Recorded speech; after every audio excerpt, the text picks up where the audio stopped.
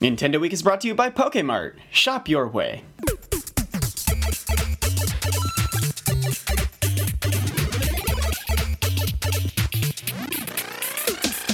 Hello everybody and welcome to Nintendo Week for the end of week of some range of dates. Things got weird in the past few weeks, but we're kind of back to normal now and with a few changes. I'm your host, Colin McIsaac, and as always I'm joined by Alex Plant. Hey. And Ben Lamoureux. The one and only. As you know, we're trying to figure out the best way to keep our show going moving forward, and the two main options that we had were to make it a shorter show each week or to run it every other week. We ran a poll in the Nintendo Week Facebook group, and overwhelmingly you guys voted to have 30-minute-ish episodes every week instead of having 60 minutes like we used to, but every 2 weeks. So that's what we're going to do. This week, we've got some of your favorite segments as we're going to hit up the News Block, Fortune Street, the Gossip Stone, and the Lightning Round. Tons of news has been happening lately, including a live-action Pokemon movie, new Sun and Moon info, Metroid, Zelda, Sonic, Animal Crossing, new IPs, and for once, some real NX news. So that's what's in store for this week's show. And with that said, let's hit the News Block. The success of Pokemon Go reignited Hollywood's recent interest in making a live-action Pokemon movie, and Legendary Entertainment not only scored the rights, but they're working on a live-action adaptation of The Great Detective Pikachu. Wow. Yeah, raise your hand if you saw that one coming. I don't think anyone can see. Yeah, there are no hands on this podcast. Listeners, raise your hands. Look like an idiot in public. They're gonna get Danny DeVito for this, right? Like, that's just gotta happen. They've gotta get Danny DeVito. I hope so. I don't think it's gonna happen. No. But Legendary, you know what to do. They've got the connections. This was super surprising to me, and I think it could actually be, really successful. I think it's kind of an interesting concept, and Pikachu is such a popular character, obviously, and especially with the success of Pokemon Go. But I still feel like they're kind of missing an opportunity just based on how extremely successful that live-action Super Bowl commercial was. And I think there are a lot of people that would just love to see a more traditional Pokemon story done as a live-action movie. So I'm excited for this, but the sort of strategist in me is like, man, it feels like they're leaving a lot of money on the table by going with this instead of a more normal Pokemon story. Well, Detective Pikachu is not a big story, right? And actually, funny enough, I think we mentioned a Detective Pikachu movie on the podcast when we were talking about the Hollywood rumors, so score another for us, I guess. We will. If that's right. But it's not really a very big story, and so I imagine they'll be able to fluff it up with a lot of Pokemon battles, some trainers catching Pokemon, stuff like that you'd expect in the Pokemon universe that you would normally expect to find in a story about Red versus Gary or something like that, the Kanto journey. But that said, I think that Detective Pikachu, is the best choice that they've got, at least for now, because really nailing that sort of Pokemon journey, the exploring the region or whatever you would want it to be. There are so many different fans who came in so many different generations. There are so many people in the public eye who, Pokemon means different things to different people. Like, for example, there are a ton of people now to whom Pokemon means collecting the monsters and finding them all in your own public streets and not exploring any RPG regions at all. So... Right. I think Detective Pikachu is a way to explore the Pokemon universe in a way that isn't really confined by other people's preset expectations. So in that way, they don't have to manage figuring out what Pokemon is to everybody who knows Pokemon all at the same time, because that's gonna be impossible in one movie.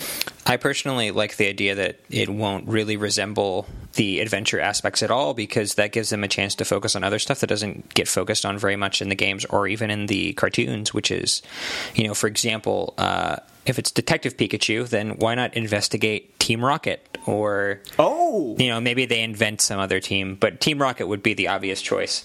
Yeah. Because we haven't really gotten a chance to really dig into Team Rocket in a sort of deep, feature film sort of fashion up to this point, even in the games. Right. And Team Rocket is something that everyone knows and loves from Pokemon. I don't think inventing a new team would be a very good idea because, then that's one more detachment from what people already know and love. Yeah, for sure. So Darkrai is coming to Pokken Tournament, which seems to confirm the recent leak that Darkrai, Caesar, and Empoleon will be playable as DLC. Darkrai hits the arcade versions of the game on July 20th, but his Wii U appearance hasn't been officially announced yet. You can check out screenshots and footage of Darkrai over at Gamnesia if you want to see how he looks and plays. It's very cool. I will reiterate what I've said on past podcasts and say I have no feelings about Pokken Tournament DLC unless Rotom is one of the characters. Rotom. I do really like Caesar, though, but yeah, Rotom is bae. Yeah, I definitely can't wait to see Caesar. There are 2 new trailers for Pokemon Sun and Moon. The first revealed some new gameplay footage showing off Alola, some new features, and apparently the lack of new evolutions. The second revealed 4 new Pokemon, as well as the English name for the fighting red panda, who is now known as Beware. Awesome name. Anyone who deeply cares about the rundown of Pokemon has probably seen this before, because this was, on the earlier end of the week that we didn't have the news block last week. So, we will spare the details, but you can check those out at Gamnesia.com if you are interested. The Pokemon Company also announced that you can host your own competitions through Pokemon Global Link, although it doesn't really explain what your own competitions means. They just sort of say, hey, you can hold your own. I'm guessing like battles with friends or like local sort of tournaments type stuff. But then there's also a new hyper training mode like X and Y's Super Training that lets you improve your Pokemon's IVs instead of EVs, which I'm sure is music to your ears, Ben. Yeah, that's absolutely awesome, and I really like the way they incorporated it. Because for people who don't know, quick rundown, all of your Pokemon stats have an internal value, or IV, of 0 to 31. So if you get a Pokemon that has crappy internal values, then even if you level it all the way up to 100, its stats are still kind of going to suck. So with this, after you've leveled them all the way up to 100, you can then go in and change those IVs and let them hit their max potential instead of being capped at, what their IVs were when you caught them. So, I like that it allows you to more easily get the IVs you want without doing all kinds of stupid breeding and hatching and so on and so forth. But at the same time, you can't do it until you're level 100. You can't go out and catch a Pidgey on Route 1 and just instantly buff all his stats. So it's like, if you put in the effort to take, your beloved Charmander and get him all the way up to a level 100, then the game lets you perfect his stats, which I think is really cool and a really nice reward for the people that take their Pokemon and train them all the way. Interesting. I didn't know that it was only after you've leveled them up to 100 that you could do it. I feel like it should be more like 75 or something like that, just because, I don't know, once you get a really high-leveled Pokemon, I feel like there's not as much incentive to keep going to 100, because that's a lot of grinding. Honestly, I would have implemented it after you beat the champion and have that be the gate. But like maybe if the Pokemon is entered in the Hall of Fame. Yeah, there you go. That's a good way. Yeah. Cool. We solved it. Next time. Next time.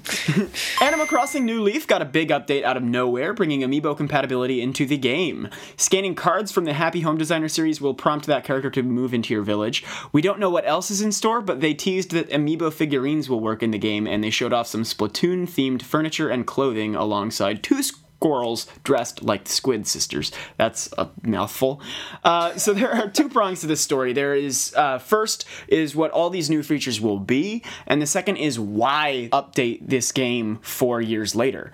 Is it about selling amiibo? Is it about giving New Leaf new life? Or, maybe does it have something to do with the mobile game? I'm going to go with answers A and C. Yeah? Yeah. I am not so sure about C. Well, if it's C, then B would also be in there, because if that's the game that ties into the mobile game, they're going to want people playing New Leaf. Yeah, that's true in a way, I suppose. I just don't know how much more money you're going to get out of New Leaf, I guess. But just the timing of it, they've said this is going to come sometime in the fall, and that's also when the Animal Crossing mobile game is supposed to come out. So it's hard for me not to think there's a connection there. Mm-hmm. And then on the topic of Amiibo, Nintendo's sales report that they released today, or yesterday if you're listening to this, it noted that they only sold 3 million total Amiibo figurines and cards combined last quarter, and the quarter before that they sold like 11 million. So Amiibo sales are way down, and I think they're looking for whatever way they can to sort of stimulate that and get people interested in Amiibo again.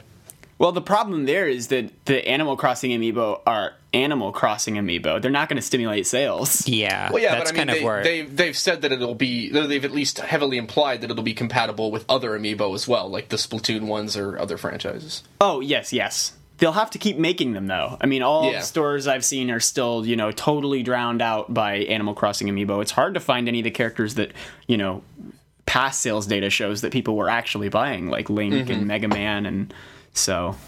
That's kind of where my brain was going. They've got so many Animal Crossing amiibo sitting on store shelves that they really need a game that people actually own to push amiibo. Because Happy Home Designer did okay, but nowhere, it didn't even come close to touching New Leaf. And I think it might feed into the mobile game, but I don't think it will directly. I think they may plan to leverage amiibo in some way for the mobile game as well, and so anything they can do to push Animal Crossing amiibo sales is good. Yeah, that's definitely a possibility. I noticed you didn't even mention Amiibo Festival at all. What game? I don't know what you're talking about. Well, so I think part of the problem there is that they are thinking of the gimmicks before they're thinking of the games. They are just saying, hey, how can we use Amiibo to make an Animal Crossing game? And, we'll put out a set of 300 cards, and people can put the different villagers in and make houses for different villagers. Amiibo Festival came out of this idea, well, we're going to make a board game about playable characters that you scan into the game. I mean, I really don't know what they were thinking with Amiibo Festival. It's like a long wild goose chase to find a reason to further monetize Animal Crossing, but sort of forgetting that very few people actually give a shit about the characters in Animal Crossing. Yeah. Besides maybe Tom Nook. Yeah. So it's kind of a funky move. Nintendo released a free demo of Metroid Prime Blast Ball on the 3DS eShop, speaking of games people don't care about. I don't know if either of you guys have been playing it, but they also released some promotional footage for Federation Force on YouTube. So there are 15 minutes of new footage now available in which we learn that Samus's role in the Federation Force is an assistant character who gathers intel about the enemy forces for your Federation team. So I did download the demo of Blast Ball, and it's exactly the same as it was when we played it at E3, yep. Woo! a year and a half ago, almost. Yep.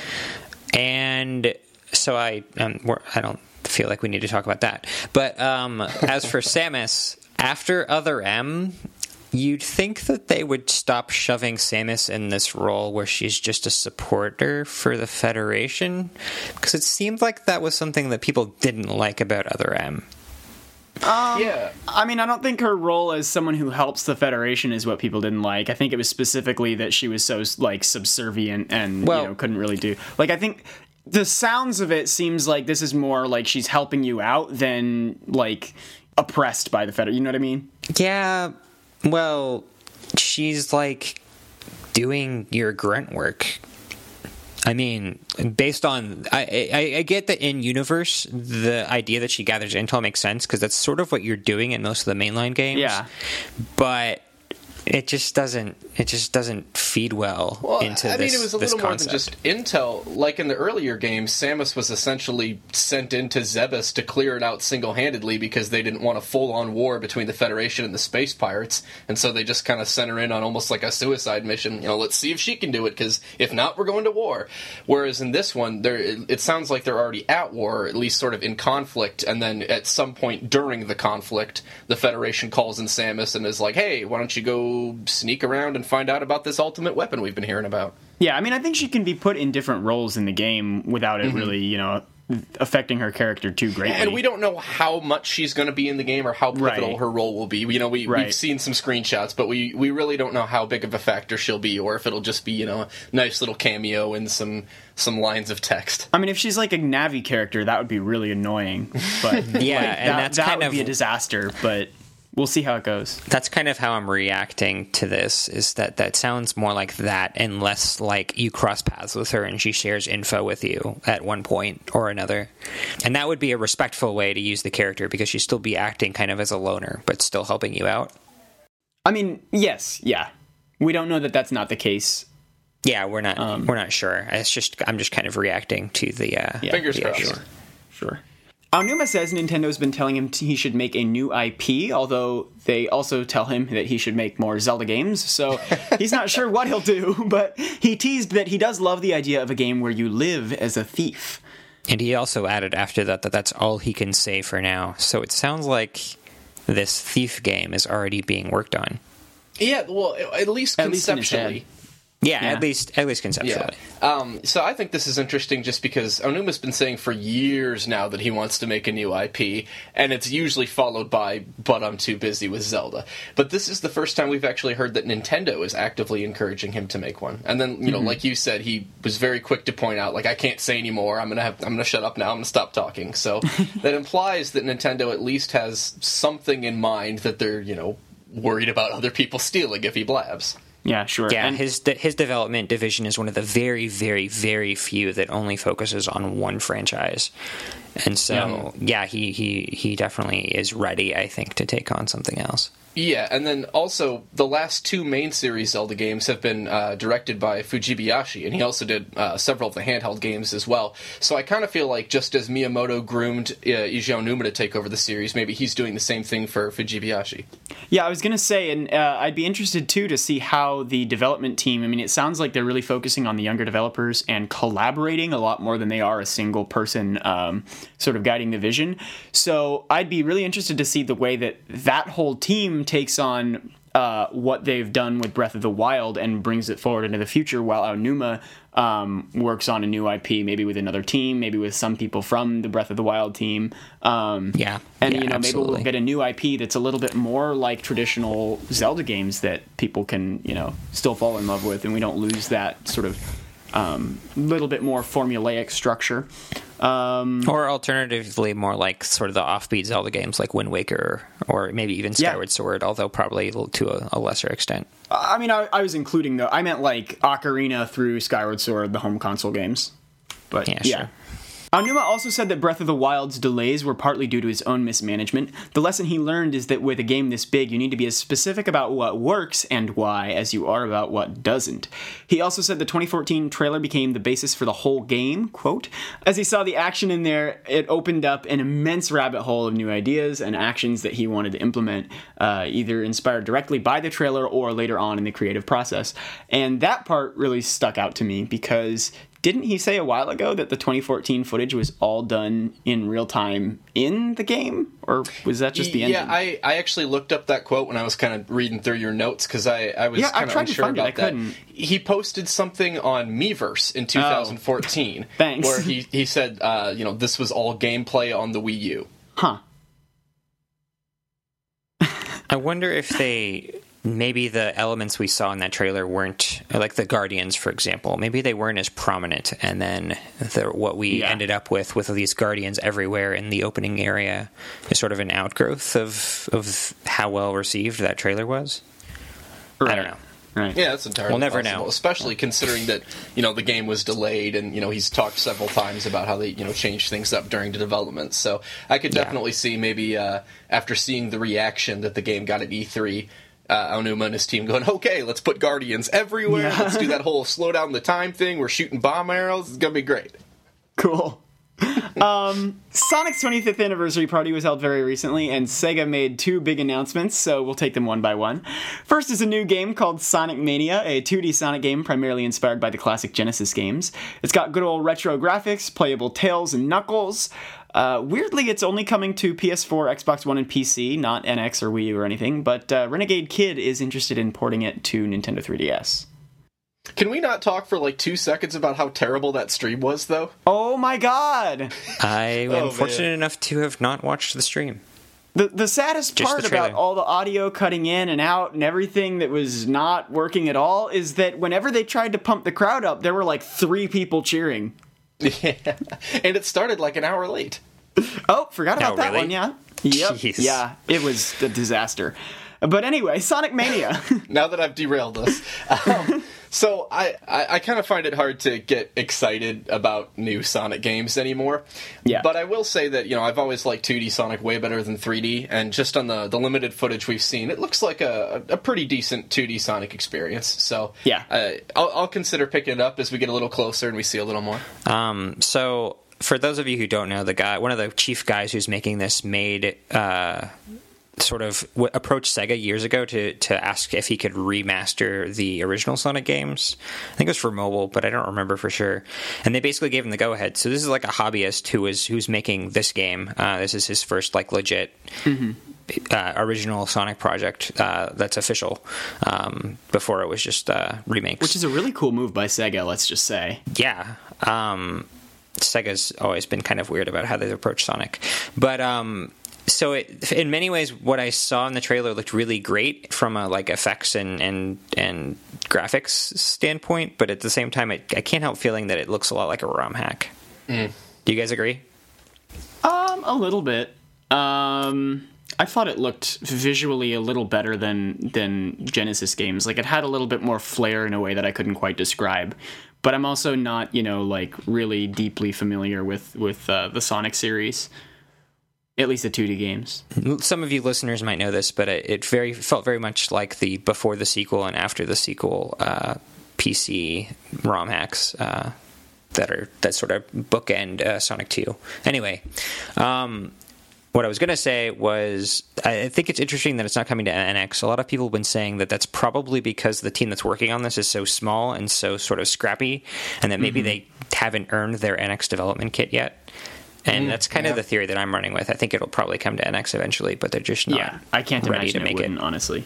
This kind of game, it's certainly not an issue that it can't run. Yeah. And plus, the Sonic director or producer or something recently said that, Sonic is really super duper attached to Nintendo consoles, and that's where Sonic always does the best. That's, the closest brand tie, so there's no way it's not going to come. Yeah. So the other one is called Project Sonic 2017, a new game by the Generations team that stars modern Sonic and classic Sonic once again teaming up to take on a great threat. It's coming to PS4, Xbox One, PC, and Nintendo's NX, but it's not coming to Wii U. And given that this time is the 25th anniversary, whereas Generations was for the 20th, I'm willing to bet that modern Sonic and classic Sonic is just the beginning in some way or another. There's going to be classic and modern Tails and Knuckles, or Dreamcast era Sonic joins up, or something like that ties the whole of the franchise together beyond just, the least recent and most recent iterations of Sonic. Needs more Big the Cat. I would love that, yeah. Can we get some fishing mini games in here? So, obviously, we've seen, absolutely nothing of actual gameplay for this. Right. But I am sort of optimistic just based on the fact that it's made by the Sonic Generations team, because I thought that was a pretty good game. My brother had the console/PC version of it, and I actually had the handheld version, which played a lot more like a traditional 2D Sonic, and I thought both versions were pretty enjoyable. So, I'm cautiously optimistic to see what they bring to the table with this. I personally wasn't too positive on Generations. Yeah, me neither. I'll read a tweet that I saw today that pretty much sums up my thoughts. It's from a guy named Nick Robinson. Oh my god, I saw that! I love that guy. He says, Sonic Generations is good, the same way a tall glass of pee-pee is good to a man who's been walking in the desert nonstop for 15 years. And that's pretty much how I feel. You said I'll bring up a tweet, Alex, and I was really, really hoping that it was that tweet in particular. It's that tweet. I'm amazed that... It's exactly how I felt about it. And I didn't play the whole thing. I only played the PS3 demo, but it felt very watered down, and that's... Yeah. I imagine that continues through the whole game. Yeah.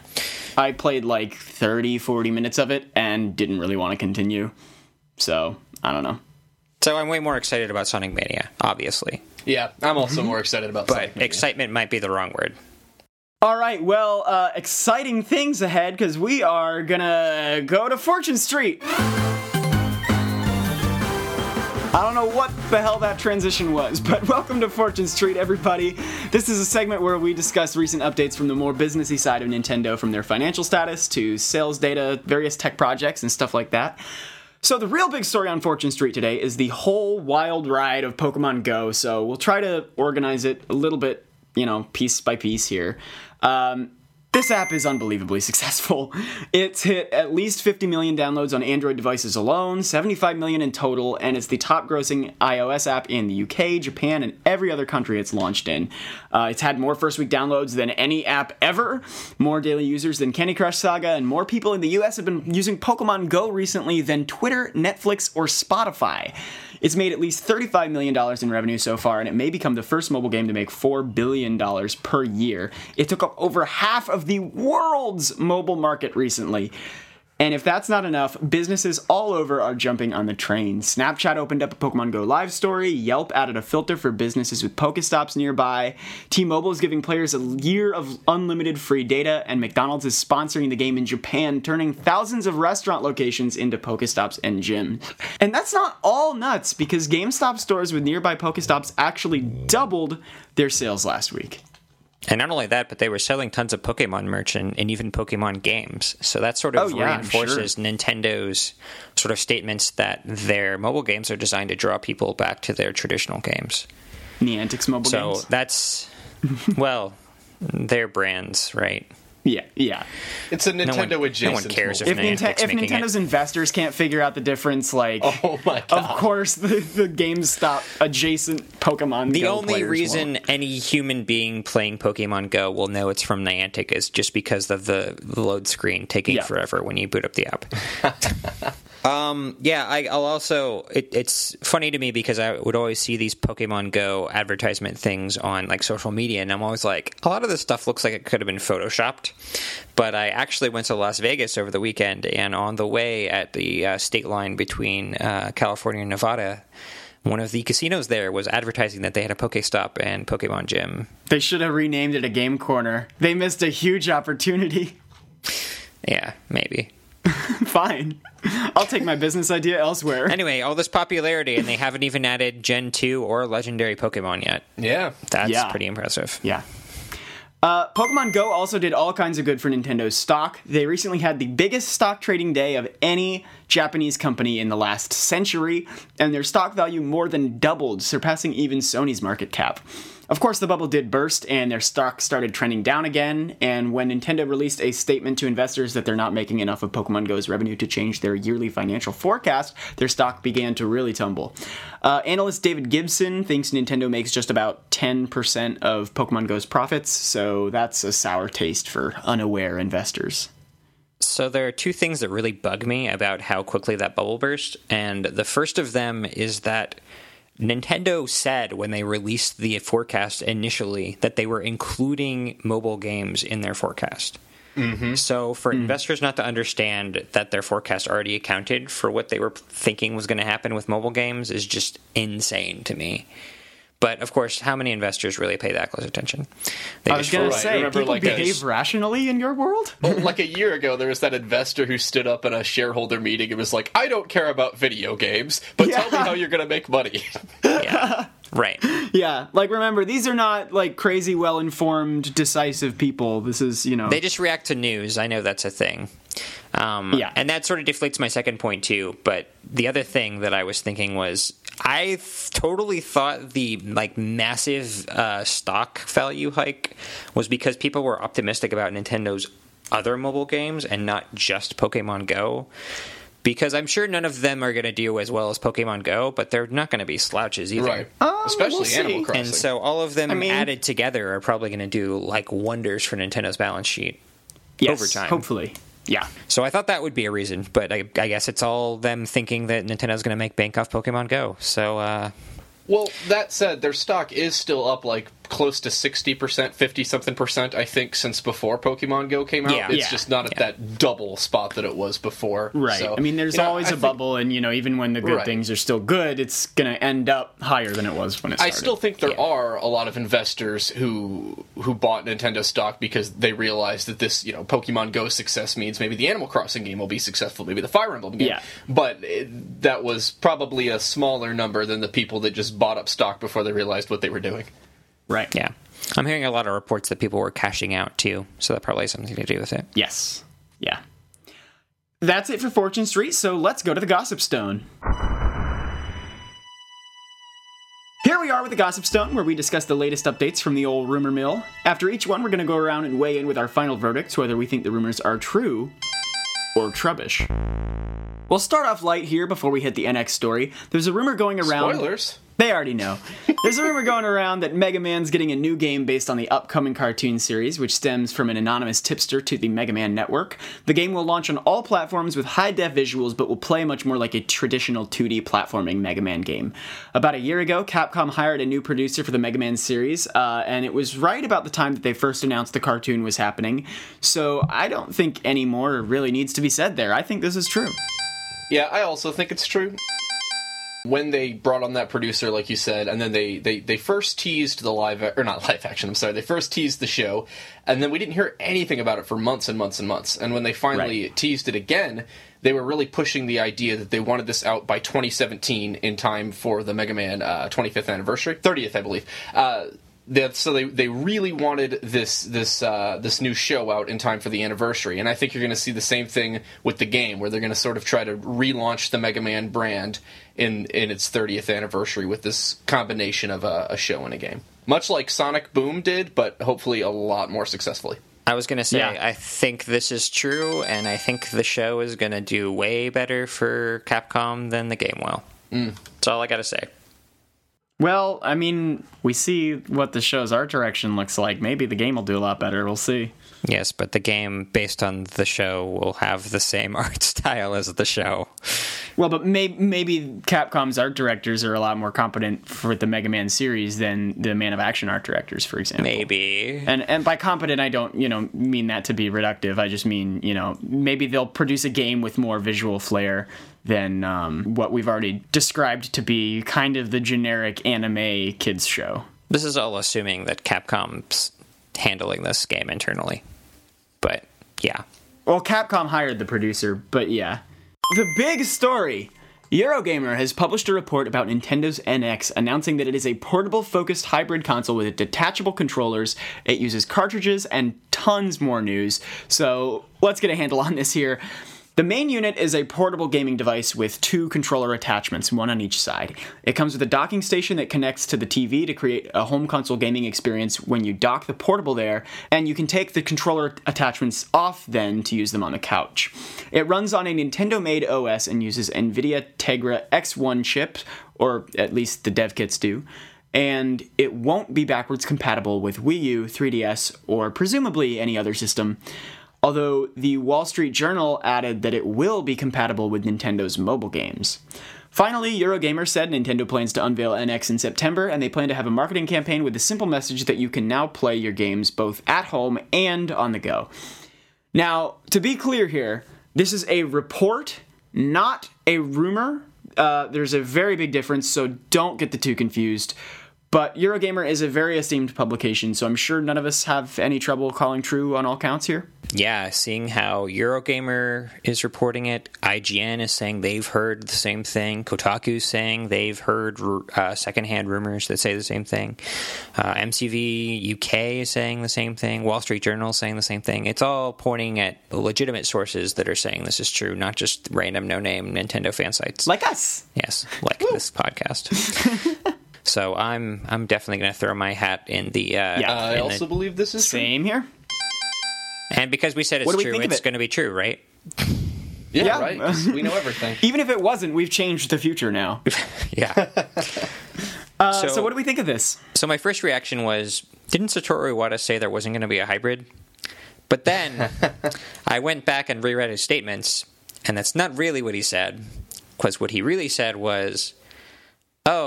just because we're unifying our development division doesn't necessarily mean we're working on only one device. And maybe this isn't the only device. Maybe there are more devices, and this is just the first one they're releasing. Maybe. Right, we heard that family of systems line a lot. Yeah, and he also said, I'm not sure if we'll only need one machine. Maybe we'll need more machines. Depends on demand. And this would clearly be the one machine that maybe they're starting with, and maybe there will be more. So...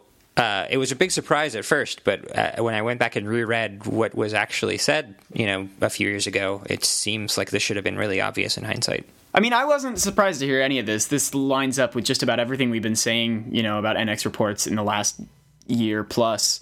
Handheld console hybrid, like it uses cartridges, like it's going to be... Yeah, I mean, so I kind of feel like I just don't really have any more to say about it at this point. Well, I guess my biggest question is going to be how they distribute and sell this, as in, can you buy the handheld component separately from the home console component, or vice versa? Can you get a special bundle if you buy them both? Because we've seen Nintendo filed a patent for a dock that boosts the power of a handheld device, essentially. So if that's what they're going with, or we could have a standalone handheld component, and then maybe you buy the dock separately if you want to play it on your home console, or maybe you can buy them together. I'm not really sure what they're going to do with this. And that could be kind of key, because, we saw branding problems and confusion with Wii U and people not being sure what it was or if it was just an attachment for Wii. So if they're going to be releasing multiple different products, or even just a product that comes in two different pieces or whatever, I think they got to be really careful about how they market it and how they price it. So I think that if they've got this one simple marketing message that you can play your games both at home and on the go, I don't think they would be selling them separately. Because that would just confuse the message. And I think that's what Iwata was talking about when he said, maybe down the line we'll figure out how to do like different devices, if there's enough demand, et cetera, et cetera. But this is already a console with so many different moving parts to it. No pun really intended. It's kind of just literal. That it's going to confuse consumers a lot, I think, unless they really hit that message out of the park. And it's made and built in a way that really makes a lot of intuitive sense for people to use.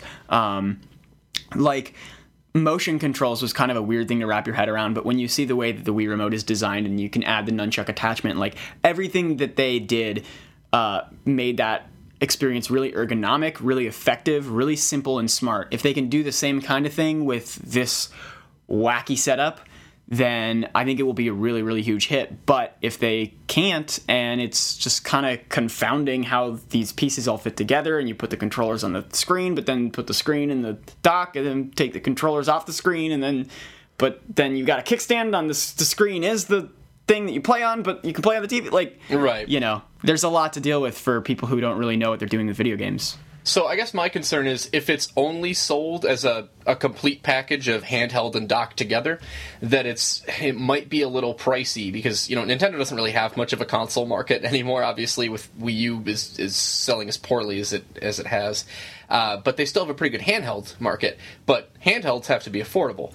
So sort of comparable devices that use this NVIDIA Tegra X1 chip are around $200. I don't know a ton about it, but that's my understanding, is that a lot of devices that use similar technology are around $200. And if the dock then boosts the power and has like its own GPU, then I'm just kind of wondering how much this thing is going to cost. But at the same time, a couple months ago, we heard the rumor that it was going to use the NVIDIA Tegra X1 chip. This isn't the first time we've heard it. This is just the most reliable and confident source we've heard on it.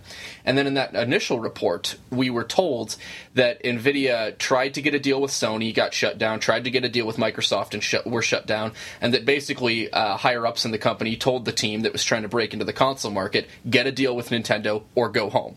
And that, in turn, they cut Nintendo a really good deal to give them these chips at a really affordable price. So hopefully Nintendo can, sell this as a complete package and also still have it be affordable to the average customer, especially if there's not going to be a defined handheld and console separate markets for them anymore, if it's all one.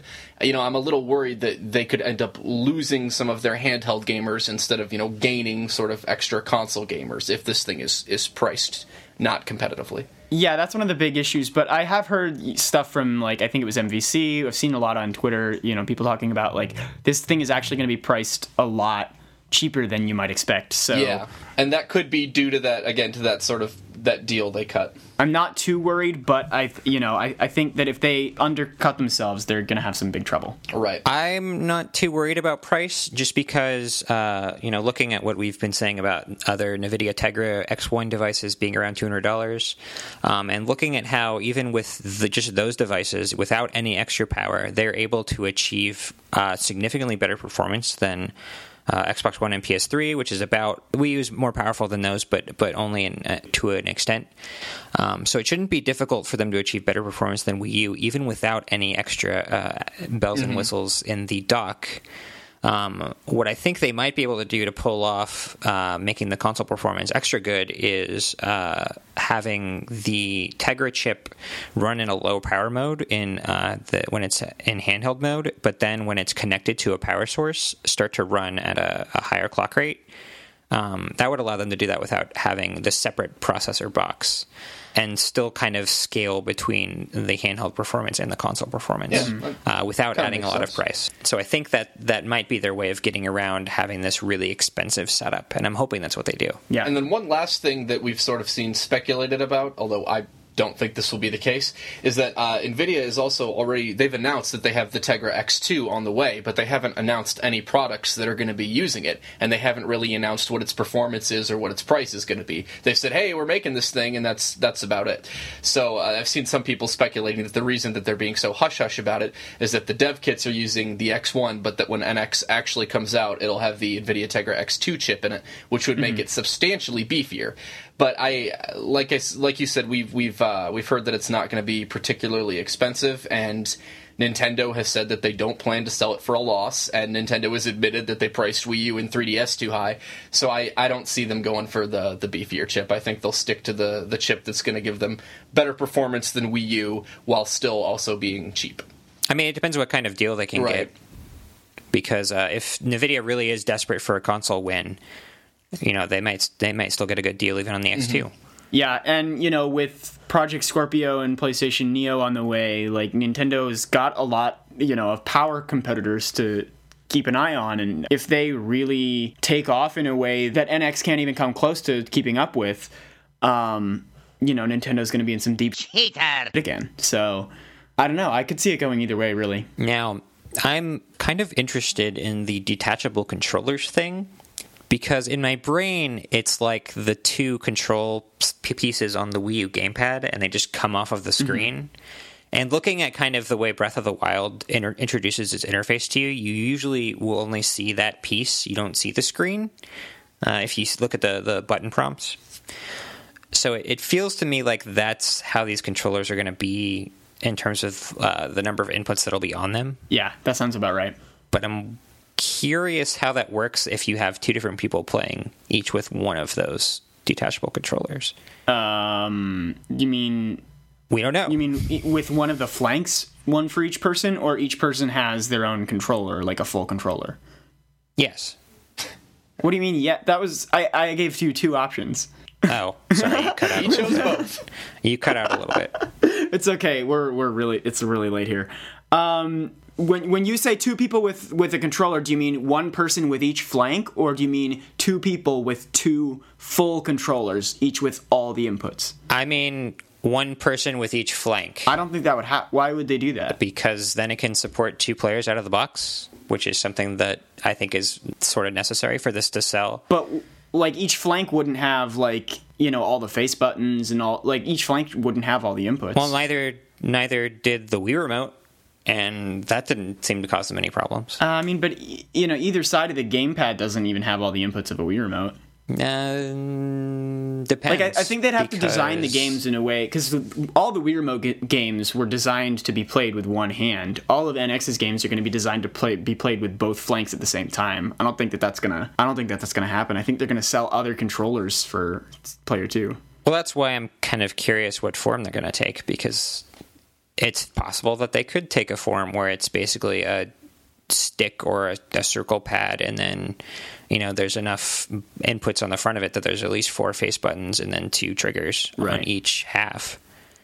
That's possible. Yeah, that is possible. I don't know how likely it is. I think more likely they're just going to sell these Player 2 controllers as a Pro controller, for example. I think they'll do that too, to be sure. But yeah. I've heard from Eurogamer that they'll allow you to use multiplayer with just the detachable controllers. We've seen a lot of patents recently for various touchscreen technology, so I think we kind of all already assumed that NX will probably have a touchscreen. And none of these reports really technically confirmed that, but with the Wall Street Journal saying that it'll be compatible with Nintendo mobile games, that almost seems like it has to be a lock at that point. So I think we can probably safely assume that this is a touchscreen too. And a multi-touch screen. Oh, yeah. I would hope That's a good point, because Wii U was not.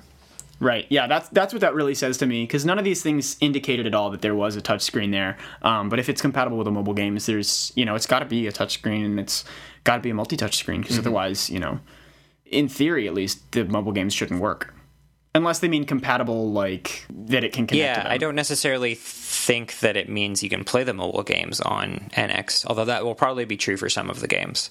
Like Miitomo, for example, I could see them having a version of Miitomo on NX. And they'll call it Tomodachi Life. Yeah, that's what they should do. I agree. But it won't be the same as the mobile version of Miitomo, I wouldn't think. Just because that seems so dependent on being able to access the services pretty much anywhere you are, like most social media apps today.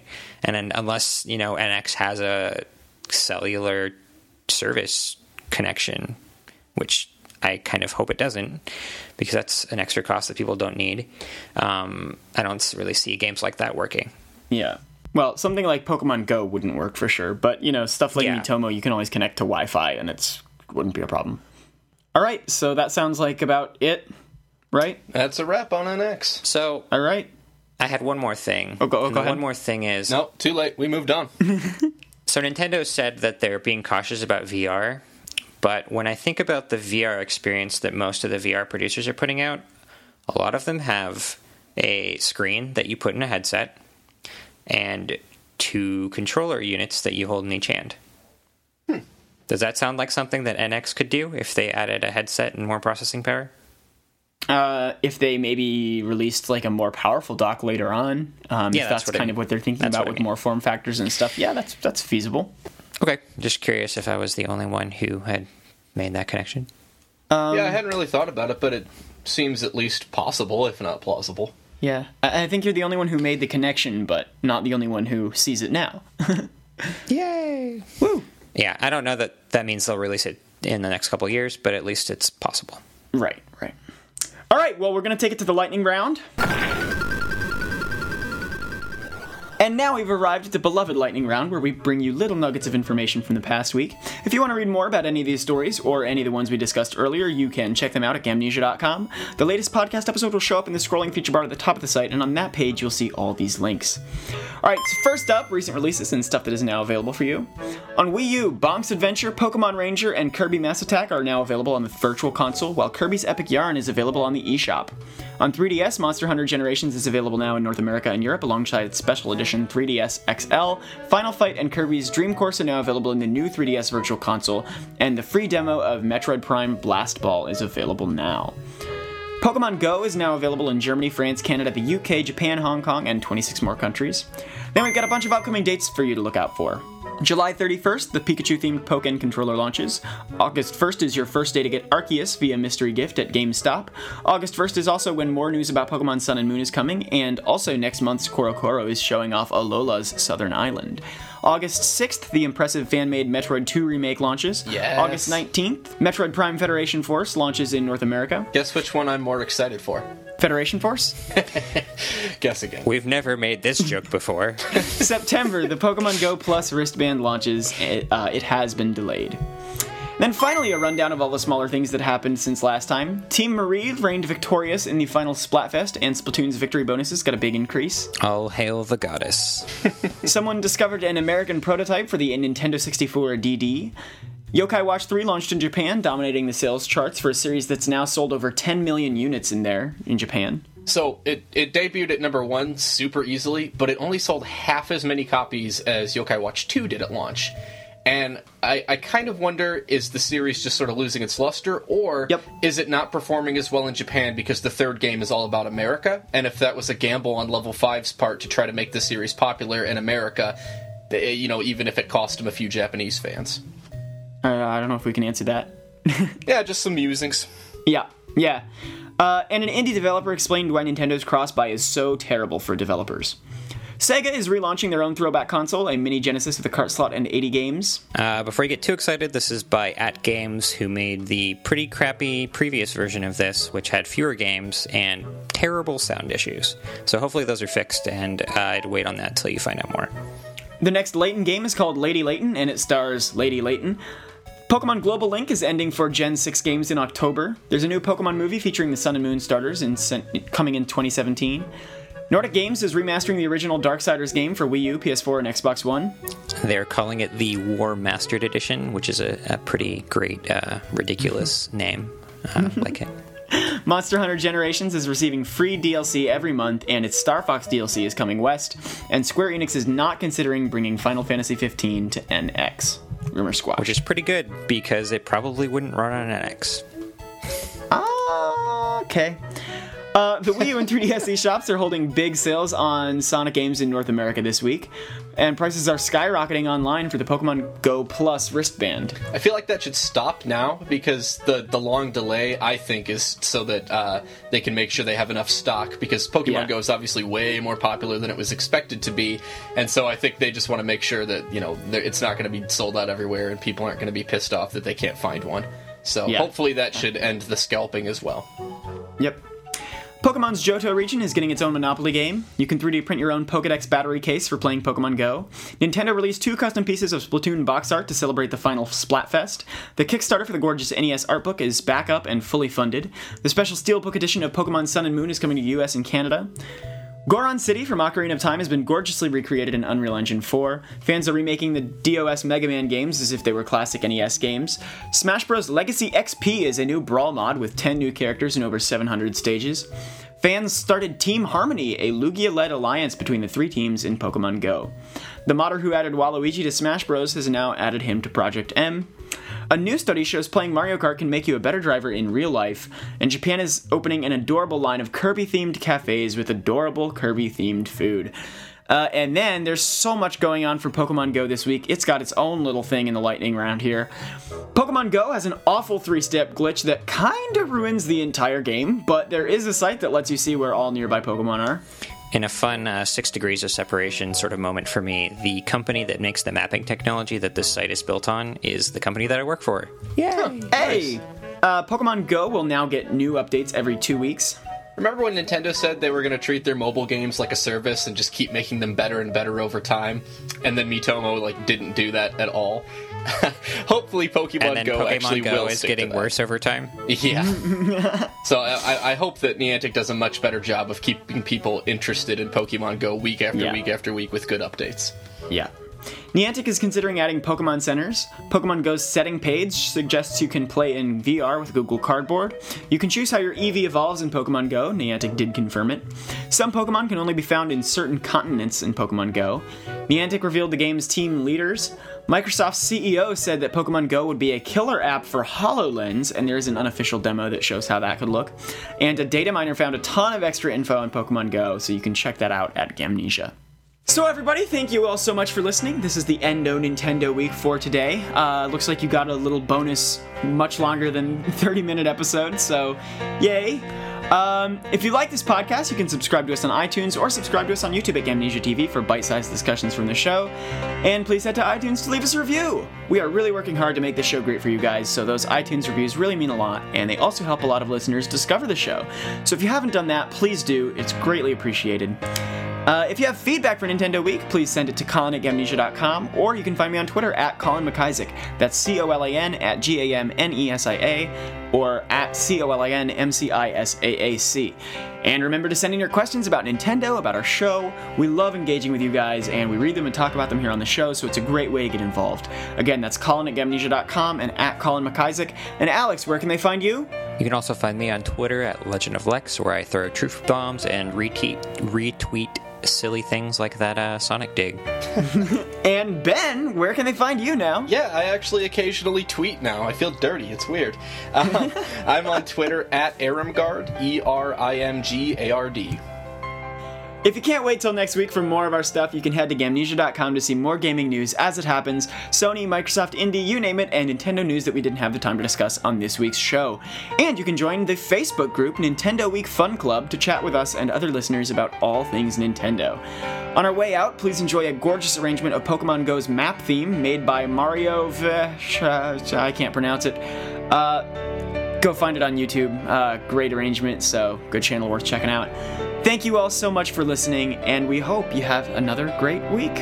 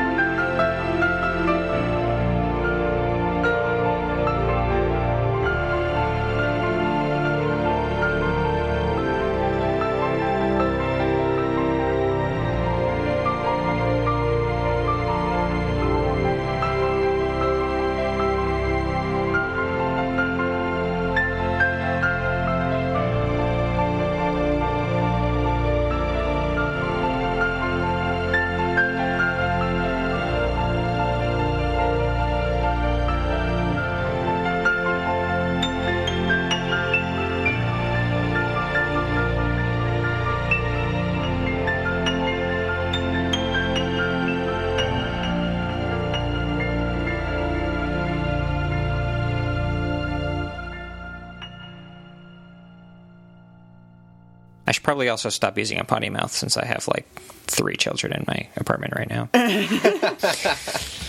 Whoops.